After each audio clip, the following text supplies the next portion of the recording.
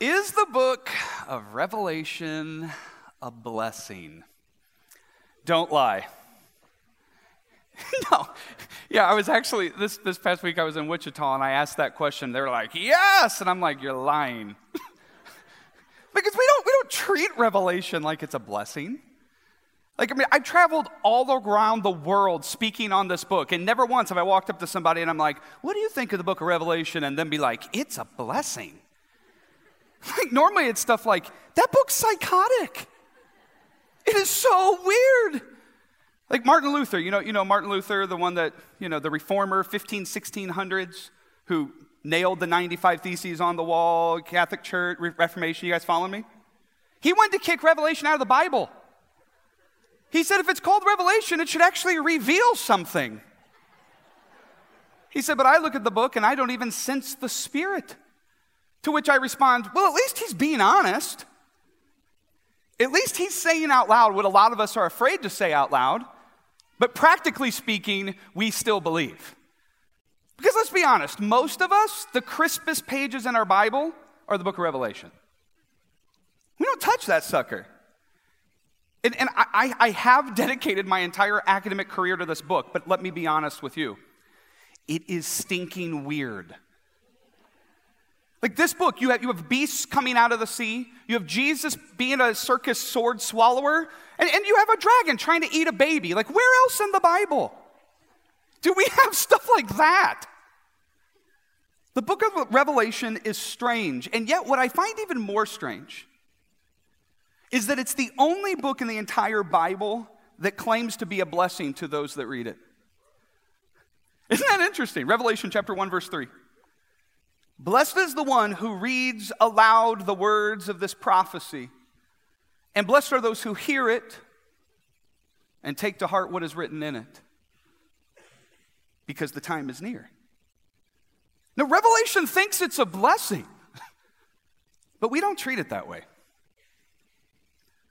As a matter of fact, either we ignore it, or some people completely obsess over it, and both extremes are unhealthy. And both extremes very rarely are put into a position to agree with verse 3. A blessing? I've even had somebody come up to me and say, I'll be honest with you, I don't want Jesus to come back because when I read about it in Revelation, it is so terrifying. No, Revelation is not something we usually treat as a blessing. The question is why? Like, where's the disconnect? Because Revelation promises a blessing, but we don't seem to receive Revelation as a blessing. Revelation creates more chaos than peace and blessing. I think there's a lot of reasons for why there's this breakdown, why it is that we can't receive it as a blessing. But I think one of the key reasons is we don't know how to define the word prophecy. I think there's a lot of reasons why Revelation's not a blessing, but we don't understand the definition of the word prophecy, and that's where we really, really start to derail this whole blessing train.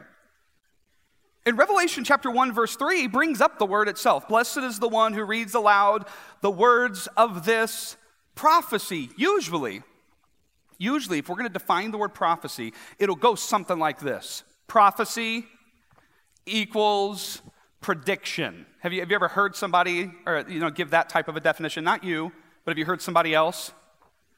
Am I being unfair, or is that a typical way of defining this word? It's typical, right? Even if you Google the word prophecy, and careful when you do, because there'll be millions of websites, and usually they're all just as frightening as the book itself. Let me just say it that way. But if you click on 5 or 6 of those websites, what you find is, even if they don't say it, they're using the same definition for prophecy. Prophecy equals prediction. Now, I'm a Bible college prof, and so I'm always going to ask this nerdy question. Sorry. But if we're going to use biblical words, shouldn't we allow the Bible to define the word we're using? Yeah, I appreciate the enthusiasm, but frankly, sometimes it doesn't even cross our mind.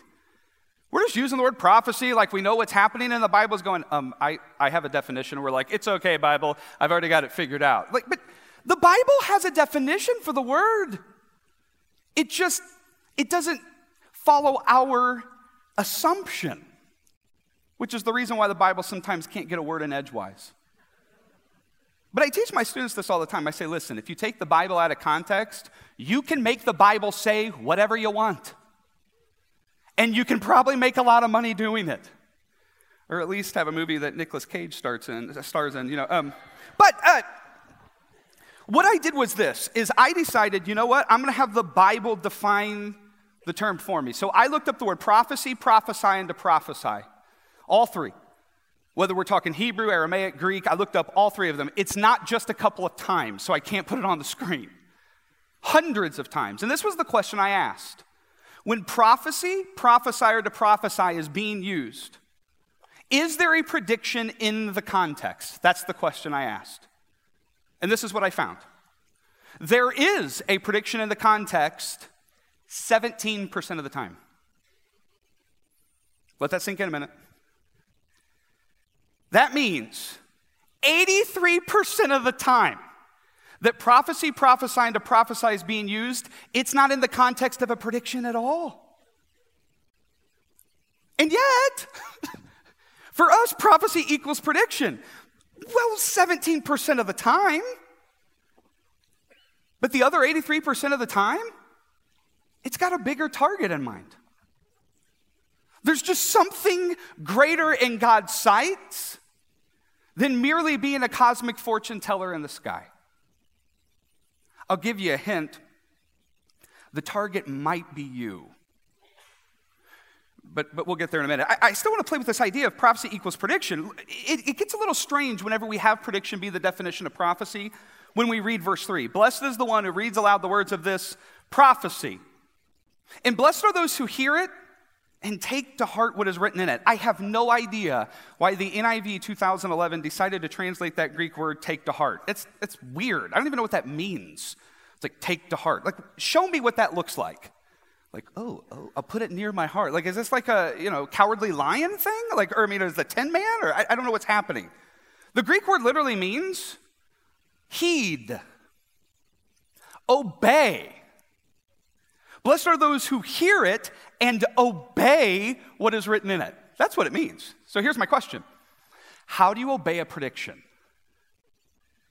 Like somebody comes up to me and they're like, Shane, you're gonna die this coming Thursday. Obey this prediction. Like, what am I supposed to do?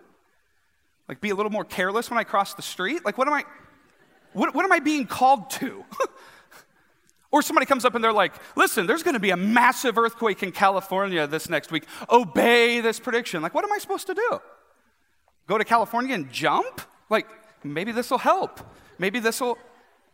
If prophecy equals prediction and it's calling us to obey, it kind of has a little bit of a dissonance in it.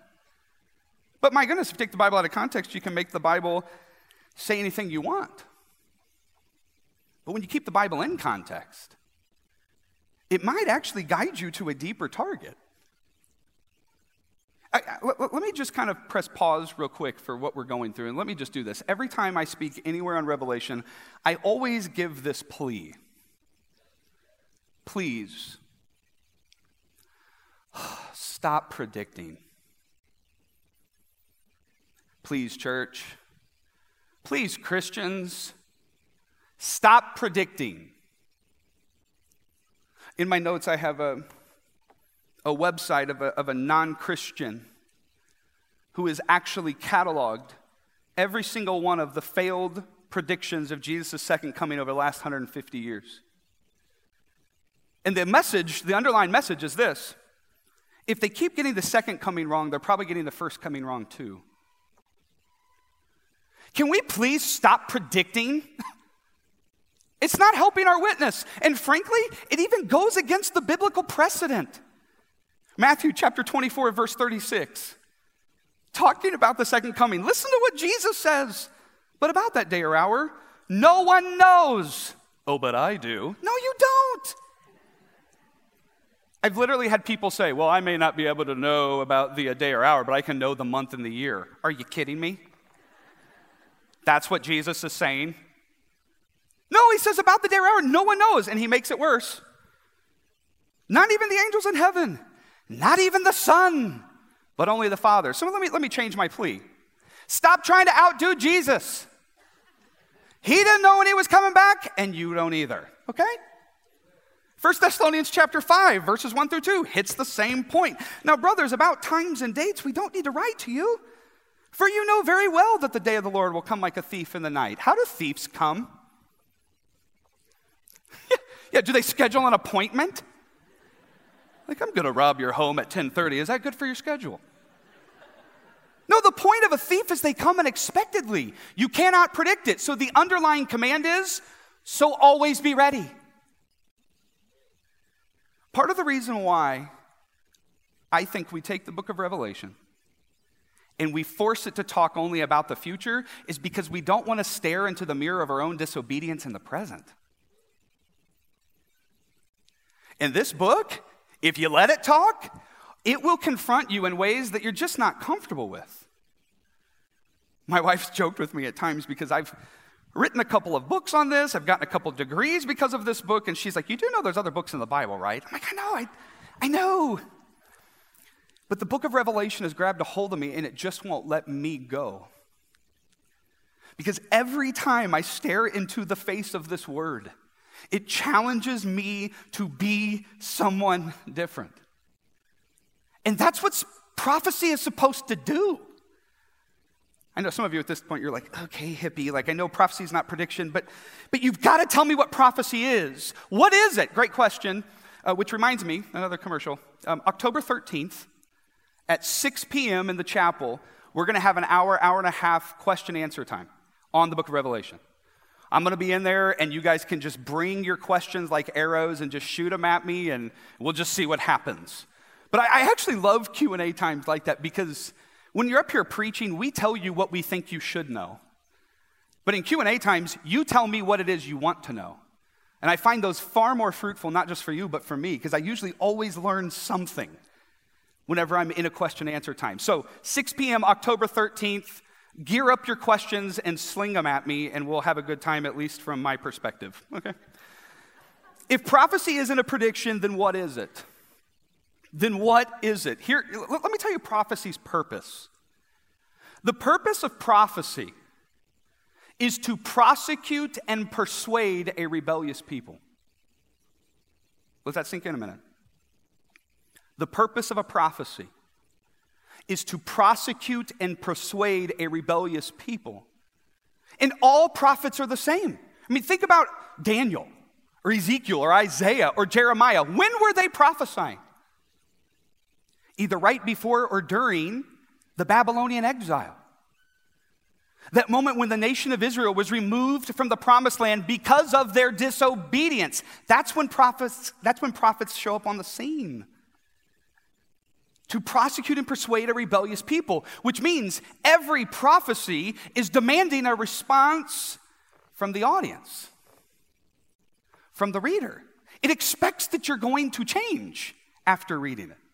It expects that you're going to do something different. Now, at times, prophecy uses prediction, but it is always in service of this greater purpose. Like, prediction does happen in prophecy 17% of the time. But the purpose of prophecy is to transform the reader, and that is the 83% of the goal.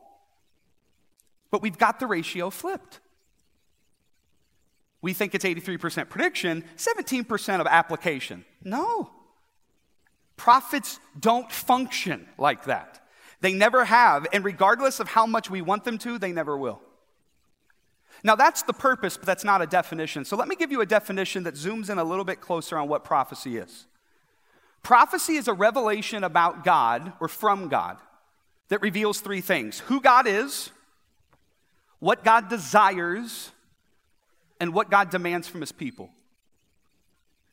God sends his prophets to come to his rebellious people, some of which have completely compromised, others of which are holding on by a thread.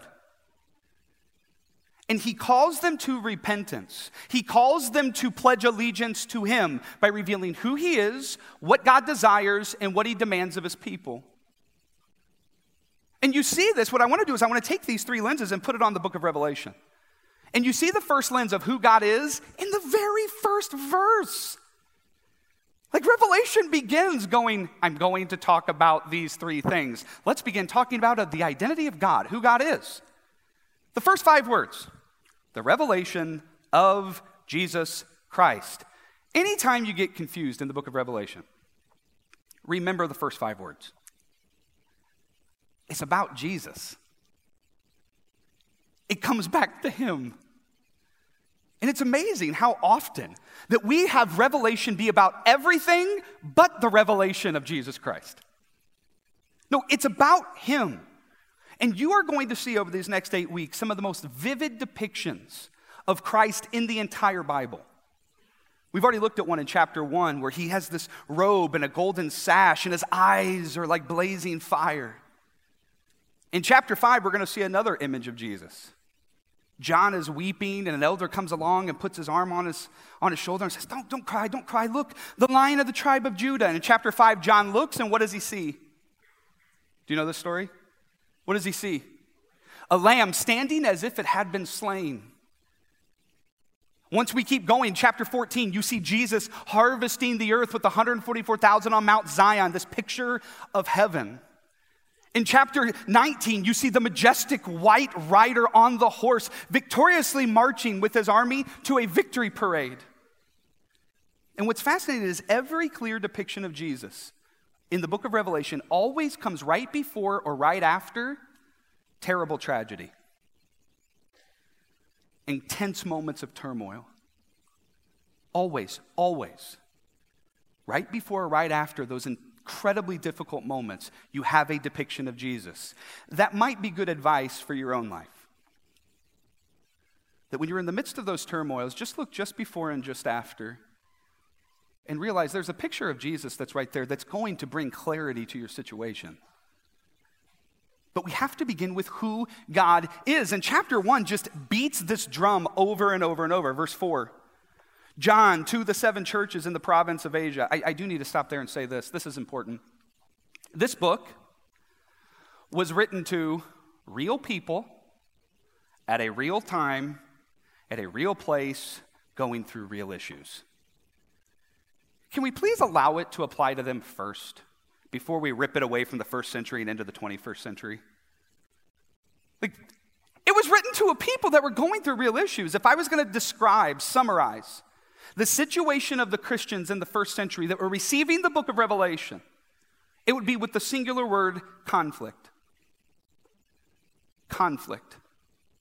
They were caught in this incredibly tense time of conflict. Conflict with them and the Jews of the Roman Empire. The Jews of the Roman Empire at this time were going through a big deal, big problem. The current emperor, his family was the one responsible for destroying the temple in Jerusalem. And they put it on all their coins and all their architecture, bragging that we destroyed the Jews. And if that's what's on their billboards, how do you think the Jews are actually being treated? It was terrifying. The Jews were getting so attacked by the Roman Empire that what they started doing was they would say, instead of hitting us here, here's a Christian. They're kind of like a Jew. Hit them. And Romans were like, well, we can't tell the difference, so. The Christians were caught in this tension. The Roman Empire was no better to them, even if they knew what the Christians were dealing with. It was at this time that this Emperor Domitian actually put out an edict that whether you are speaking or you're writing, you must refer to him as our Lord and our God. And for the Christians, they're like, well, that's a problem. And at times, this tension escalated to the point where Christians were being killed. It escalated to the point where at times Christians were being beaten, or if they were lucky, like John, I guess they were just exiled to an island. Revelation chapter 1, verse 9, John says, I was on the island of Patmos because of my preaching. They're in a context of conflict. And now the last living apostle has been exiled to an island for preaching the word. And it looks like Rome is winning. And some of the Christians are saying, well, I might as well get on the side of the winning team. Because it looks like that this is ending. I thought Jesus' kingdom was reigning. But it doesn't look like he is actually reigning. And they had no way to envision that 2,000 years from now, we were going to be singing songs about Jesus being King of Kings because the emperor seemed like the one that was actually ruling all the kingdoms. That's who this book is written to. And by God's grace, we get to overhear the conversation between these churches and their minister. So if you don't apply the book of Revelation to their context first, you're taking the Bible out of context and you're doing whatever you want with it.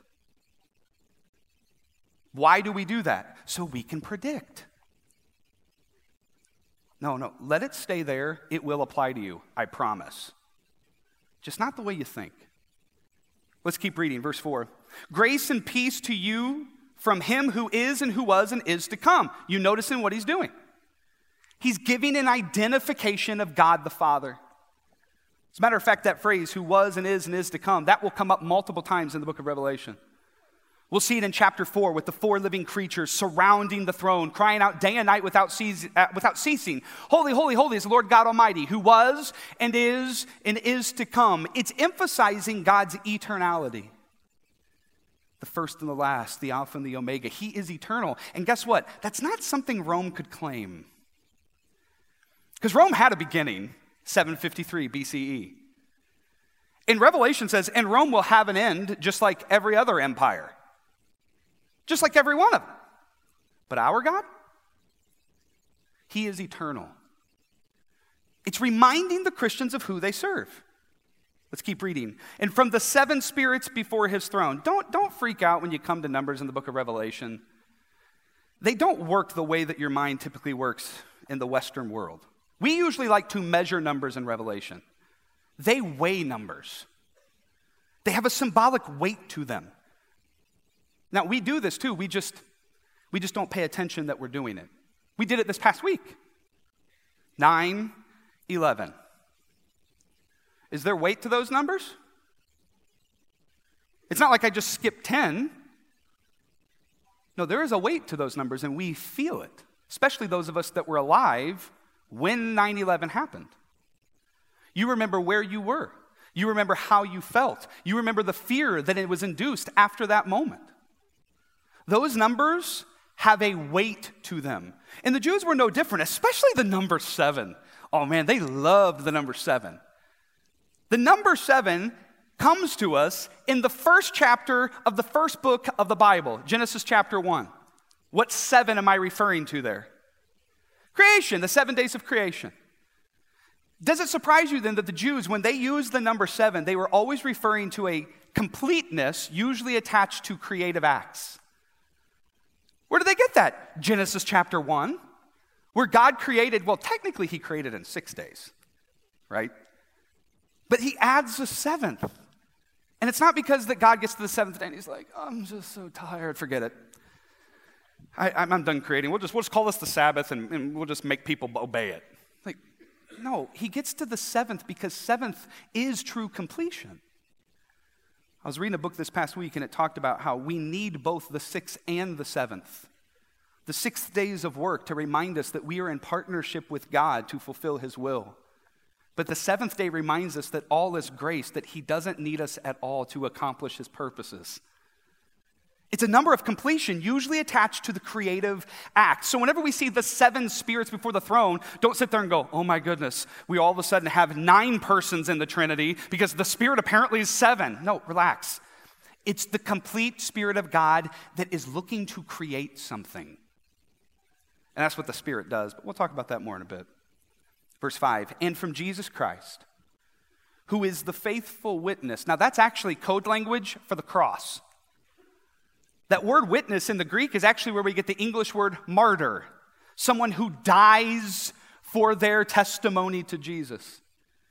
Faithful witness is used one other time in the book of Revelation. It's chapter 2, verse 13. For a Christian by the name of Antipas, that in the city of Pergamum, he was killed because of his faith. Faithful witness is a way of saying this: Jesus' death has something to tell us about who he is, and it might be connected to his eternal desire to create something new. Are you seeing how this is building? The faithful witness, the cross. The firstborn from the dead. What's that code for? Yeah, resurrection, right? Firstborn from the dead. It's telling us that the eternal God is creating something new through the person of Jesus, the cross, resurrection, and the ruler of the kings of the earth is code language for the ascension. For every time the ascension occurs, it's always in the context of establishing a kingdom. The ruler of the kings of the earth. Notice how Revelation begins then. Chapter 1 is saturated with this central point. We're going to tell you who God is. Why? Because what we need most when we're in situations of turmoil and toil, when we find ourselves in moments of rebellion or we are being tempted to compromise, what we need most is a clear depiction of who God is. The reminder that He is eternal and in control. The reminder that He's creating something new, not just in this world around us, but in you and even in your enemies. A reminder that through the work of Jesus Christ, this sovereign King is making all things new. Which leads me to the second point that prophecy does. What does God desire? Turn to Revelation chapter 21. This is one of my favorite passages in the entire Bible. Because He is giddy in Revelation 21. Whenever a kid comes up and they're so excited to tell you something, and they kind of do one of these, they're moving their feet, and they tell you the same thing over and over and over. Dad, I went down the slide, and man, the slide was huge, and I went down the slide, and it was amazing, because whenever I went down the slide, and it's okay, you're excited about the slide. I can get it because you've said it 4 or 5 times. God does that here. Listen to Him. Then I saw a new heaven and a new earth, Revelation 21:1. For the first heaven and the first earth had passed away, and there was no longer any sea. I saw the holy city, the new Jerusalem, coming down out of heaven from God, prepared as a bride, beautifully dressed for her husband. And I heard a loud voice from the throne. Where's the voice coming from? From the throne. So who is speaking? God. Listen to what He says. He yells. There's an exclamation point after His first word. He's like, look! Check this out! He's giddy.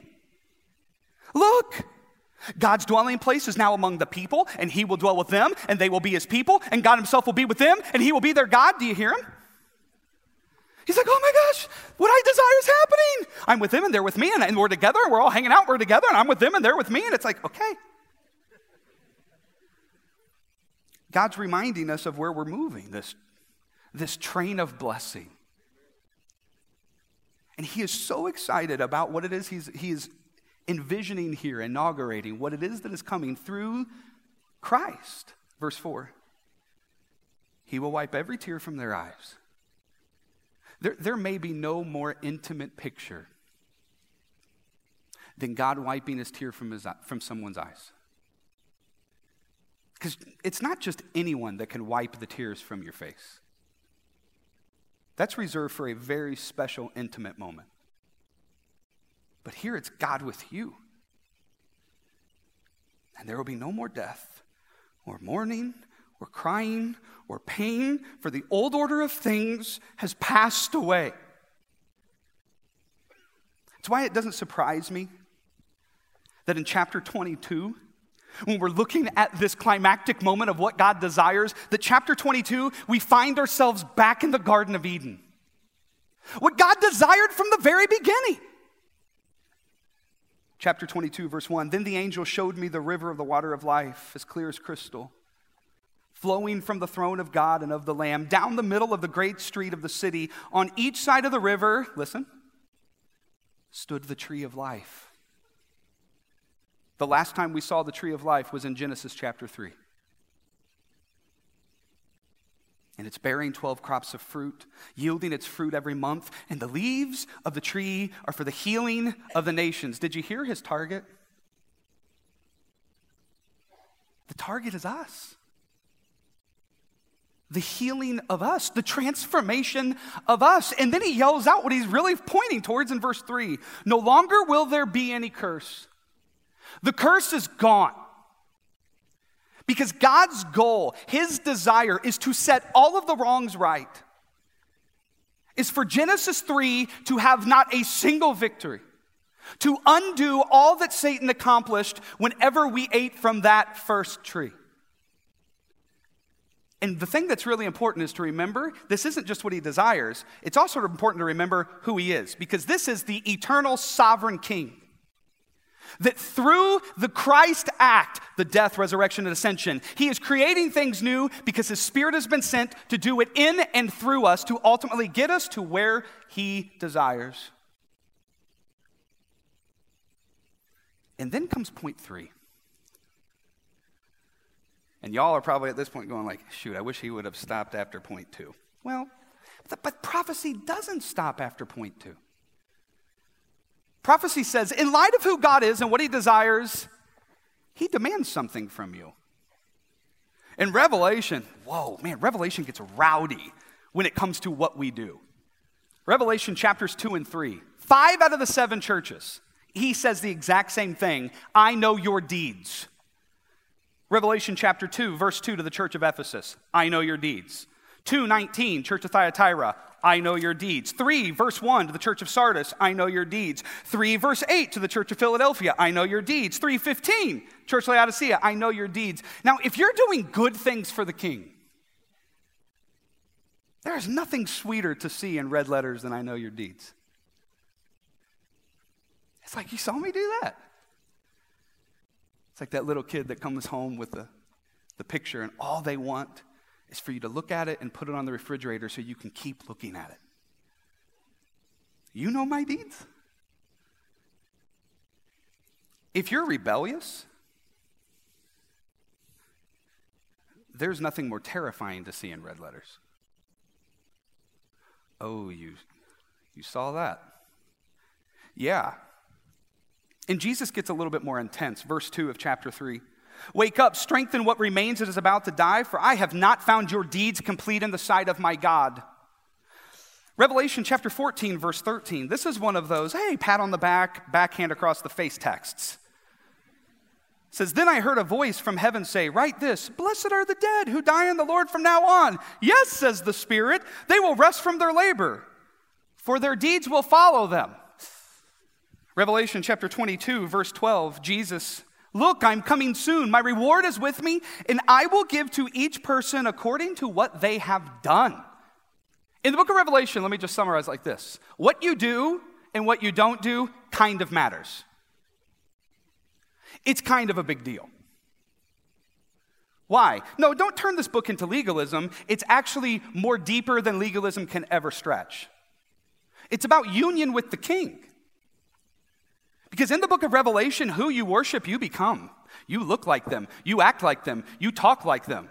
And if you are claiming to be a follower of the eternal God, the one that laid his life down on the cross, raised from the dead, and is reigning over the kings of the earth because of his ascension, if you're claiming to be the messenger of the New Jerusalem, then you better be doing the things that king did that brings about what he desires.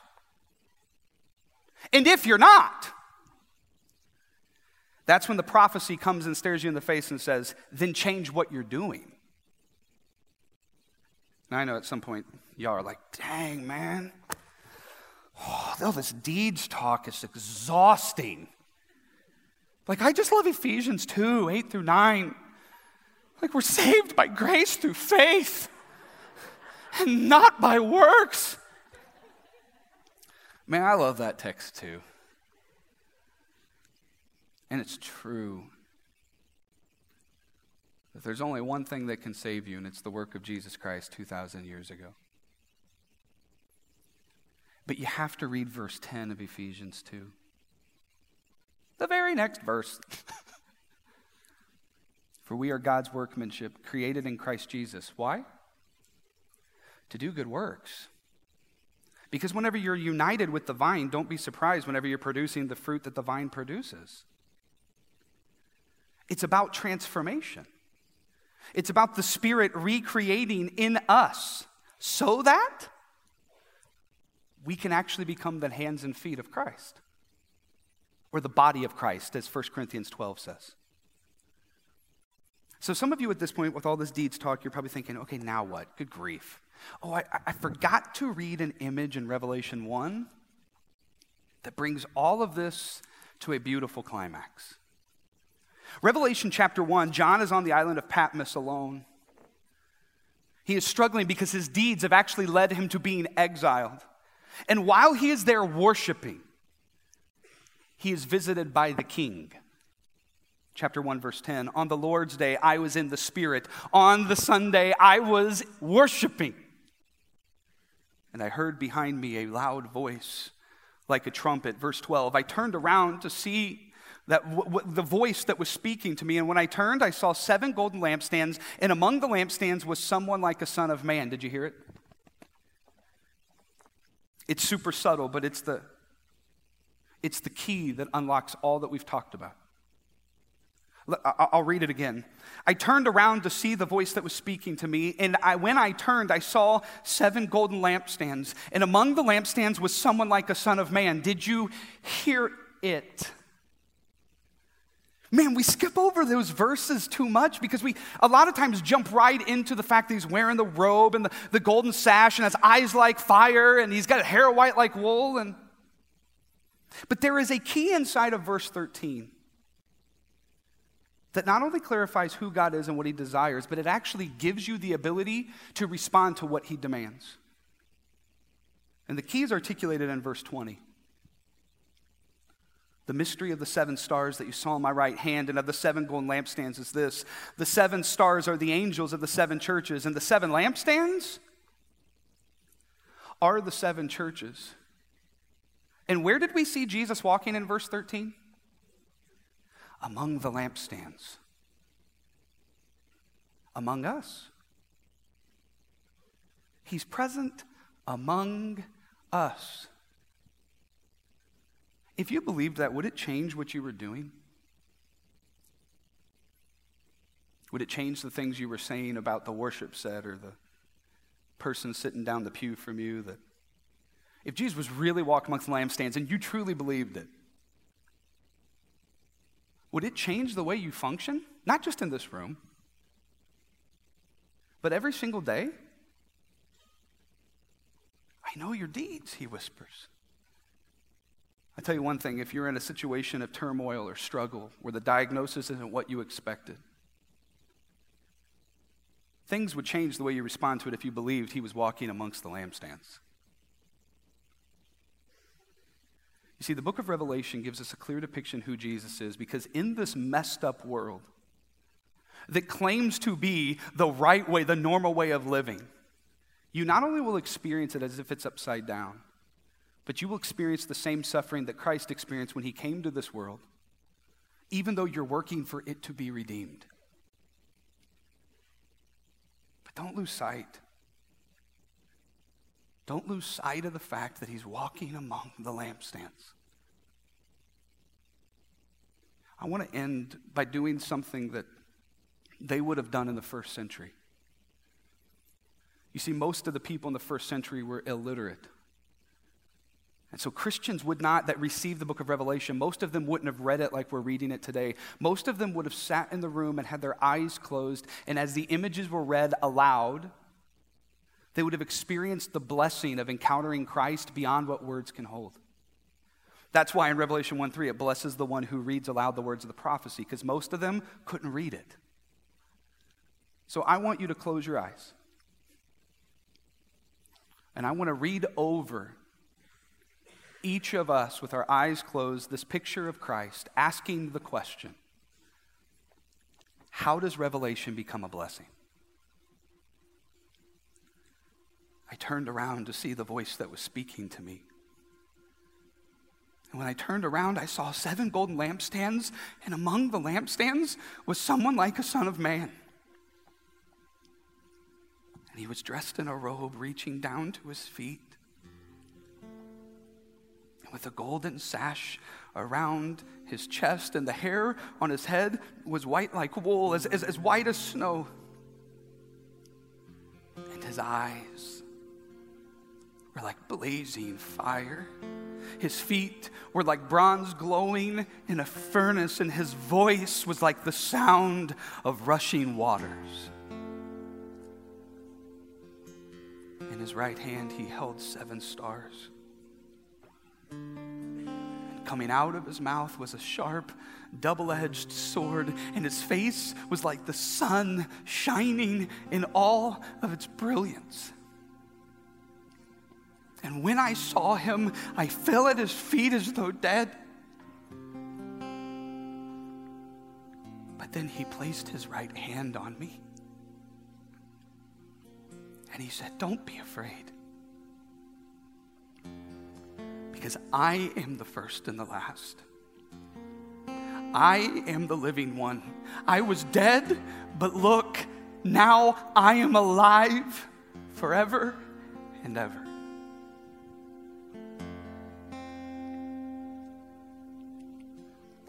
Maybe now revelation can start to become a blessing.